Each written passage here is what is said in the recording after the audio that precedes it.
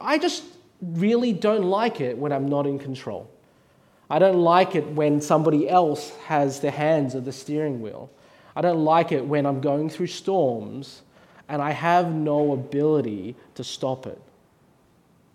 The question that I want to talk to you today from Acts chapter 27 and 28 is, what do we do when we go through the storms of life? What do we do when life is difficult and hard and the things that are around us seem to just press in and make life hard? What does God ask us to do when we go through the storms of life? When we receive that phone call and it's not good? When we get called in by the manager and it's likely that we're going to lose our job? When we've lost someone? What do we do, and what does God ask us to do when we go through the storms of our life? I want to answer this by going through chapter 27 and 28 in the book of Acts. And this book is very dear to us, and some of you have already heard us talk about this in the CGs. But I think there are three things that this particular story and this particular passage wants to tell us and show us about what does God want us to do when we go through the storms of life. And it's the three R's. The first R is this: to remember. The second R is to respond. And the third R is to remain.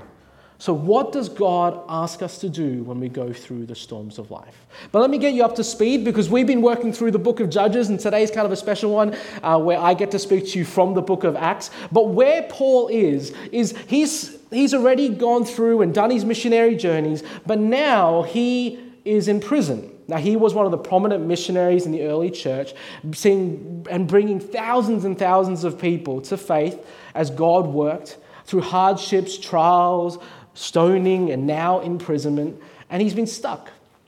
Now, he makes an appeal to Rome in prison so that he can make his defense. But he hasn't really been charged yet. He's in prison, and the governors of the day in that region have already said, well, we don't find any fault in you. But because they liked the Jewish people, and the Jewish people didn't like Paul, they kept him in prison. But he's still yet to make his full defense. And this is where we start the story in Acts chapter 27. So you can follow along with me. I'm going to tell you that story, and you can go away and read it afterwards if you want. But I want you to feel what is happening. And I want you to think about this question: what does God ask us to do when we go through the storms of life? So here's the story.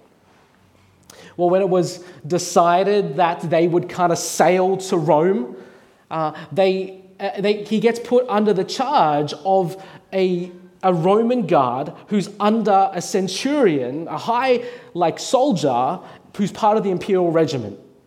His name was Julius, and they end up boarding a ship and they sail the coast. Now, this Julius favored Paul, and he kind of let him, as they went from Caesarea to Sidon, he let Paul go and be met up with some friends who catered for his needs and cared for him. But then they put out to sea again, and they passed through the least windy bit of Cyprus. But the winds were against him. When they sailed across the open sea, they were trying to get to a place called Myra. And they made such slow headway for so many days that they had such great difficulty getting from Myra to Cnidus. That's the wind drove them along, and they had to go to Fair Havens. So much time had been lost. And it was getting so dangerous because this was the middle of winter. And nobody travels in the Mediterranean Sea in the middle of winter. We lived on the Mediterranean, and it's cold and it's blistering in terms of its wind. But in ancient times, nobody traveled really on those waters. And Paul, he warns them and he says to them, can't you see that this is going to be dangerous for us? We're probably going to lose our cargo and maybe even our lives as well. But Julius, instead of listening to Paul, he follows the advice of the ship owner and the captain of the ship. And because Fair Havens really wasn't a place that you kind of spent 3 months in, they decide that they're going to try and get to Phoenix on the other side of Crete. So when a gentle south wind starts to blow, they see that as their opportunity. And they get back on the ship and they try to head to Rome. Not long into that trip, a hurricane comes, and a hurricane force wind blows them so much that they're not able, and they just to move. They're caught in this storm, and they couldn't go along with the wind anymore. And so they just gave way to it and were driven along. Not long into that particular trip, the lifeboat that was at the back of their main boat was just blowing and swaying, and so they decide to pull the lifeboat onto the big ship. And they decide to wrap the boat with ropes because they were afraid that they were just going to be smashed upon the rocks near Libya. They took such a violent battering from the storm that the next day they start throwing all their cargo overboard. 3 days in, they decide they're going to throw all the equipment that used to take the cargo on board into the sea. They lost all sense of navigation. There was no sun. There were no stars. And the storm continued to just rage around them. At that point, they gave up all hope that they were going to be saved. They went for such a long time without food. And Paul decides to get up, and he says to them, I told you that we shouldn't have set sail from Crete. Then we would have spared ourselves this damage and this loss. But I want to encourage you now to be courageous, because not one of your lives will be lost. Only this ship will be destroyed. Because you know what? Last night an angel of God stood beside me. Angel of God, to the God whom I serve and who I belong to. And he said to me, don't be afraid, Paul. You're going to go and face trial in Rome. And not one of the lives of the people that are with you will be lost. So be encouraged, guys. Take courage. Because I have faith in God that the angel of God told me will happen. But we're going to have to shipwreck somewhere. What does God ask us to do when we go through the storms of life? You know, with this particular story, right, the question that comes to mind isn't that particular question. The question that comes to mind for me is, why did he have to go through the storm in the first place? Why couldn't Paul just leave 6 months later when the Mediterranean Sea is beautiful and you're able to imagine like Santorini with the beautiful, pristine, clear waters when it's just sunny and nice? Why not sail when all the other ships are sailing? Why couldn't God keep him 2.5 years in prison? Why travel at this time? And even for us, the questions that we might have, like, why did I have to go through a miscarriage? Why did you allow my wife to leave me? Why did I have to lose my job? Why did I have to go through the childhood and the pain that I've had to go through? Why do I have to lose my friend? Why do I have to face death? Why did I have to get that diagnosis? Why do I have to go through these storms of life?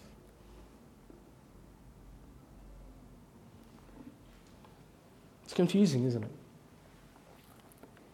Because if God is the God of the universe, then why does He allow us to face these storms?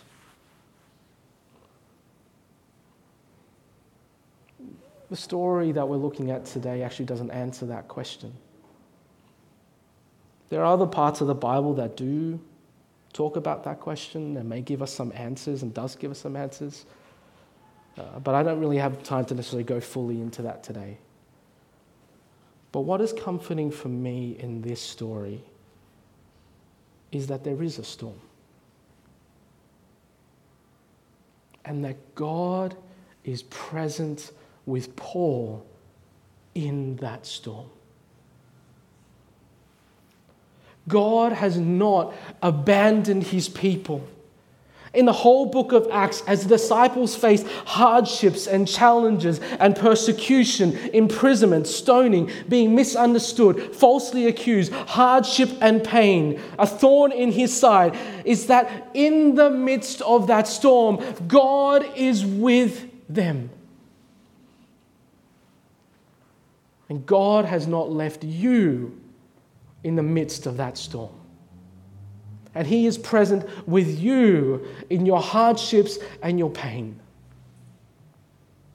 What does God ask us to do when we go through the storms of life? Remember that God is with us, present with us in that storm. And secondly, He asks us to respond. So what does God ask us to do when we go through the storms of life? Remember that He is with us. And second, respond.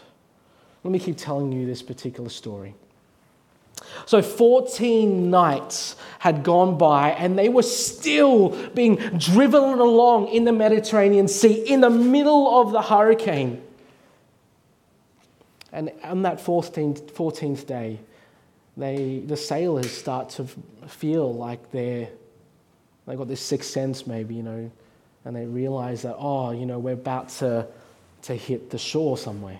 And so they take soundings. They work out like with a piece of rope and the weight, and they try to work out how deep the water is. And it's probably about 30 meters deep. And so not long after that, they start taking other soundings, and they realize that they're 20 meters deep. And they were so afraid that they were going to get smashed upon the rocks that they decided to drop 4 anchors from the back of the ship, and they just prayed for daylight. But in an attempt to sort of escape from the ship, the sailors, they go to the front of the boat and they start lowering the lifeboat into the water, pretending that it was an anchor that they were lowering down. And then Paul, he goes and says to Julius, the centurion, and the soldiers, he says, unless those guys stay on the ship, none of us will be saved. And so the soldiers, they go to the front of the ship and they cut the rope for the lifeboat and let it drift away. That's the only way they're going to get to shore safely. A lifeboat is the boat where when the big ship is out like on the coast, they get in the lifeboat and they row to shore. But the only other way they're going to get to shore now is either if the ship crashes along a coast somewhere or if they swim in the cold Mediterranean water. When the sun was about to get up in the morning, Paul gets up and he says to them, 14 days, guys, we have been in this constant suspense in the middle of this hurricane without food. You haven't eaten anything. I want to encourage you now just to eat something. Eat something now. You're going to need it to survive. But none of you will lose even a single hair from your head. After Paul had said this, they took some bread, they gave thanks. He gave thanks to God in front of all of them. And then he broke it and he began to eat. And they began to eat. And they were all encouraged and they ate some food themselves. 276 people on board ate and were encouraged. When they'd eaten as much as they wanted, they tried to lighten the ship as much as they could, so they threw all the rest of the food overboard.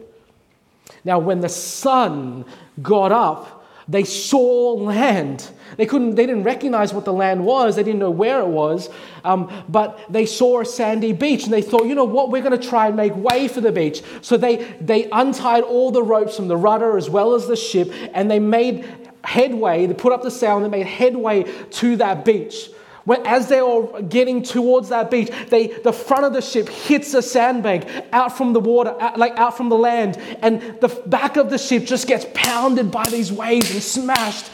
And the soldiers, at this point, they think, oh, you know what? We can't let the prisoners escape. So they make a plan to try and kill all the prisoners. But Julius, who favored Paul, liked Paul, didn't want that to happen.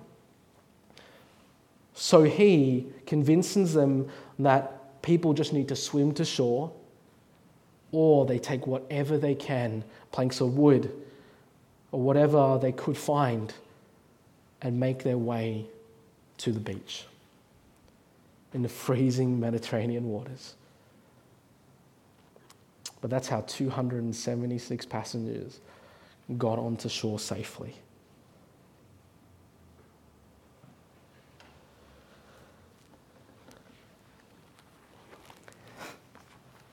When they were safely on shore,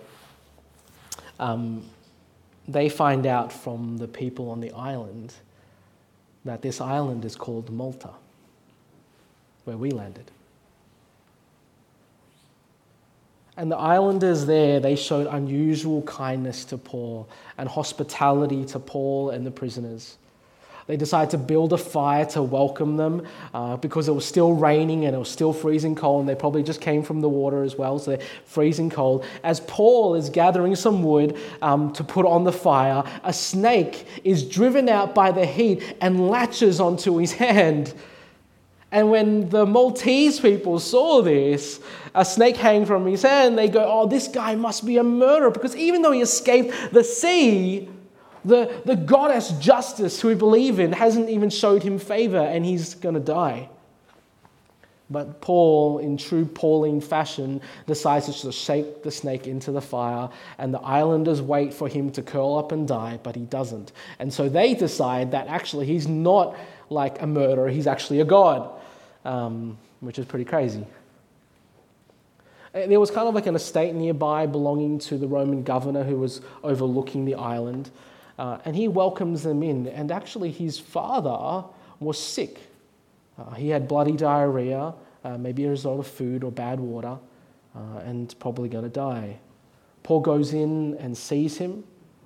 And after praying for him, he puts his hand on him and he gets healed. And the Maltese, they honored Paul and the other prisoners and the soldiers in so many ways. And then when 3 months were up and they were ready to set sail, they were supplied with everything they needed, and they made their way to Rome. And that's the end of that part of the story. So 14 days without food, on a boat that is struggling to stay afloat, in the middle of a hurricane, on the freezing Mediterranean waters, fearing death, threatened with abandonment, to end up shipwrecked, needing to swim in the water, to build a fire on the beach of Malta and have a snake bite you. Paul goes through all of that, but yet his trust is still in God.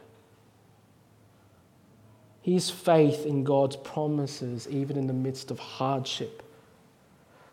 It's probably why in 2 Corinthians 16, Paul says, "Therefore I don't lose heart. Though outwardly I am wasting away, yet inwardly we are being renewed day by day. For our light and momentary troubles," that does not sound light and momentary for me, "are achieving for us an eternal glory that will far outweigh them all." So, what's Paul's hope? We fix our eyes on what is seen, not on what is seen, but what is unseen. Because what is seen is temporary, but what is unseen is eternal. God's promise to us is that He will never leave us nor forsake us, that He will be with us to the very end of the age, that He will guide us, that when we face trials in this life, we don't have a hope here on this earth. We have an eternal hope that will never perish, spoil, or fade, because our trust is in Jesus' death and resurrection that gives us certainty in this life and the life to come. So that no matter what we go through here, all of it's temporary. Because we have an eternal hope. My question for us is this. As SWEC, as church, we know that these last few weeks have been hard. The last few years have been hard for the world. In the midst of difficult seasons, is our trust in God? Or do we go back to our own comforts, our own securities, to the things that are present to give us temporary satisfaction, so that we might block away pain? Or do we find our hope in the only one who can give us hope?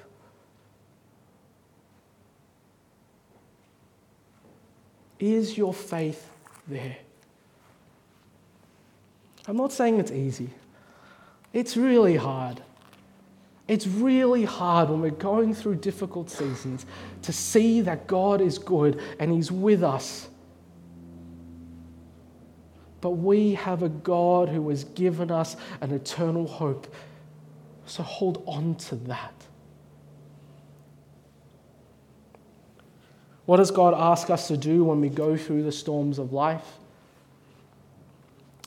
He asks us to respond in trust, because He is our hope. What does God ask us to do when we go through the storms of life? Remember that He is with us in the midst of the storm. Respond in trust that He is our hope. And lastly, remain. Let me tell you the last bit of that story in summary.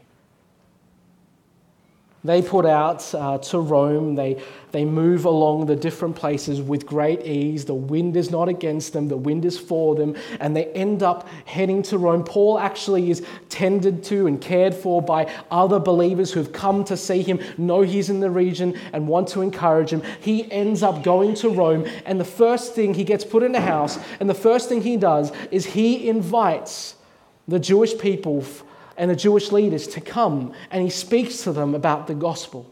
He tells them that Jesus is the one that's meant to come, but then he rebukes them by saying that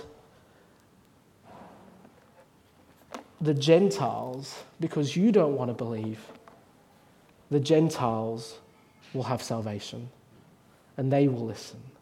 Some of them follow and some of them don't. But at the end of the book of Acts, Paul says to them, the end of the book of Acts, it says that even though he was imprisoned, that the gospel went out with all courage and without being hindered. That the gospel continued to go out. And that's the end of the book of Acts and the story of Acts. Paul finally reaches Rome after 2 or 3 years in prison. And yet his desire is that the gospel continue to go out. Ian Blakelock, the late professor of classics at Auckland University, he used to say this about the book of Acts. He said, "To press beyond the fringe is always sound policy, provided it's done with vigor and devotion." And he sums up his major lesson in his commentary on the book of Acts as this: Acts is calling us to always press beyond the fringes. It doesn't matter whether it's the next house, the next street, the next suburb, the next village, the next city. God's purpose is always that the gospel reaches the ends of the earth. And I think it's so significant that at the end of the book of Acts, it says that the gospel went out unhindered, that nothing can stop it.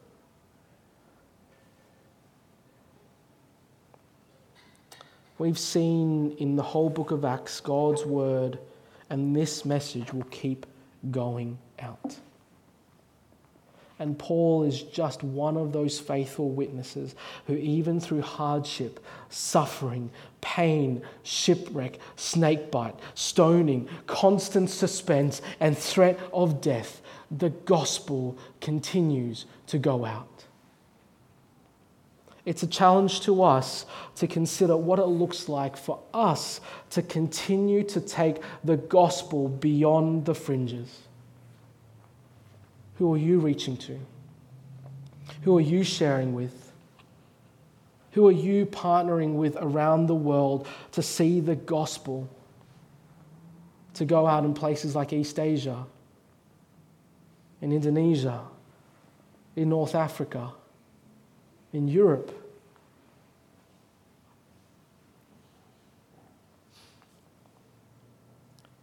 How can we be involved continually in what God is asking us to do, to see people have a hope and a salvation that will be eternal? What does God ask us to do when we go through the storms of life? He asks us to remain the course, that He set for us, to share the gospel with the world. What does God ask us to do when we go through the storms of life? Remember that God is with us in the midst of that storm. Keep responding in trust, because we have a hope that will last. And lastly, remain the course that He set for us, to share the gospel with the world. Even in the midst of our pain and our suffering, in those moments of weakness, show others that God is still your hope. Put that into practice now. Especially if you're here and life is okay. Don't let hard circumstances in your life be the only time you turn back to Him. What does God ask us to do when we go through the storms of life? Remember, respond, and remain the course. Let's pray.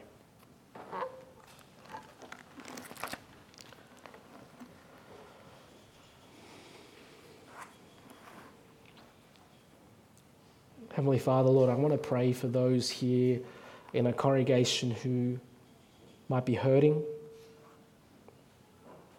who might be questioning, who might be asking, God, what are you doing?